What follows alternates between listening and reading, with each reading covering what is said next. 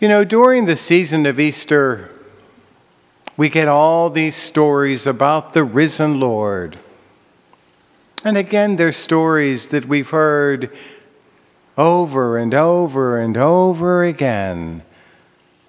But you know, each time we learn a little bit more about them, they become more relevant to our lives, and their meanings change as we as people change. Today, our gospel is taken from St. Luke.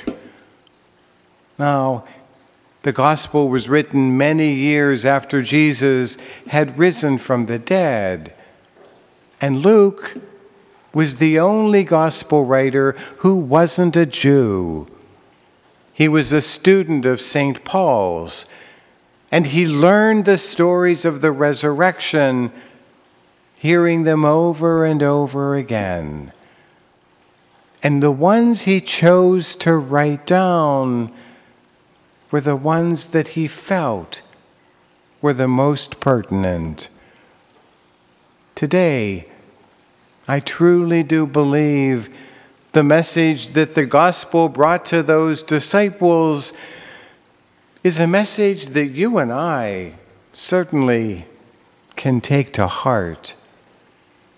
Whenever Jesus appeared to them, the very first thing he said was, "Peace be with you." That becomes the whole issue, because that peace is what it's really all about.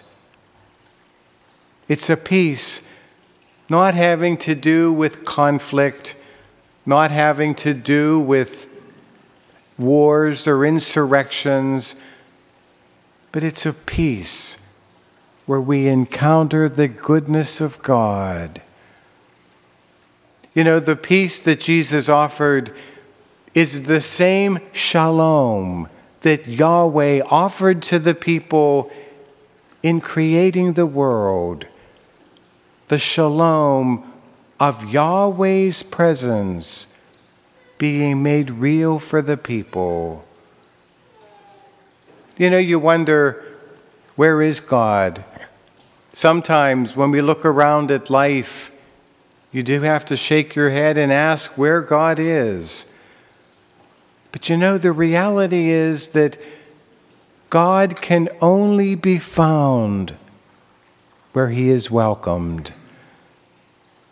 And if you think about that, man, it makes a big difference on how we approach our relationship with the divine. If God is only found where he is welcomed, I guess we need to ask ourselves, is God welcomed in our lives? Another interesting point, as we look at those disciples, they were the very best friends of Jesus. And here they were, hiding behind a locked door, afraid for their own lives. They were ashamed of their own conduct. They felt guilty for the way they treated their friend.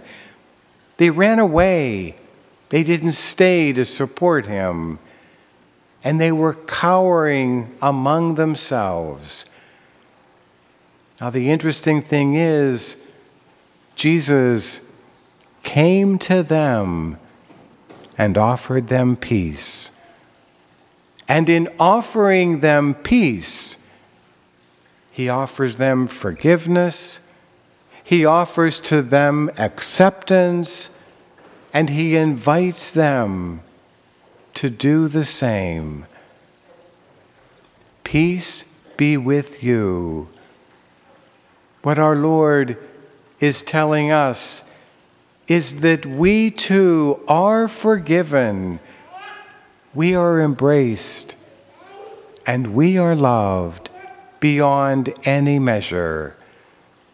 And it's always up to us as to whether we choose to accept that and allow God's presence to dwell within us or not.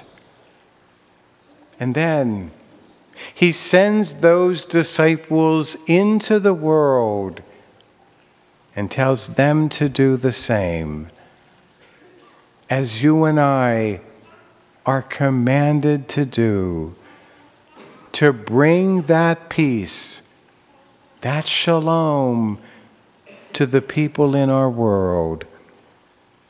And just as it was with Jesus and those disciples, we too need to forgive. We too need to accept. We need to embrace the goodness, the equality, and the love found in every beating heart. Unless we can let go of anger, resentment, ill feelings, prejudice, whatever, then we're never going to be at peace. We're always going to have that nagging stuff just keeping us from being a part of that goodness.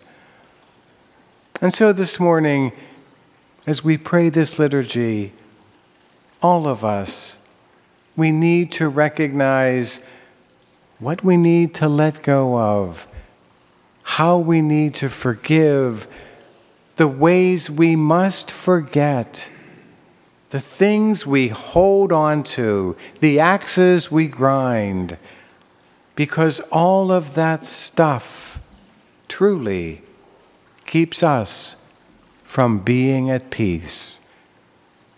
And if we're honest with one another, being at peace truly is one of the greatest gifts we'll ever find. And so remember, we don't have to call upon the power of God's glory, because Christ will come to us in our need. And in coming to us, you and I, we need to open ourselves up and do whatever it is we need to do just to find that peace.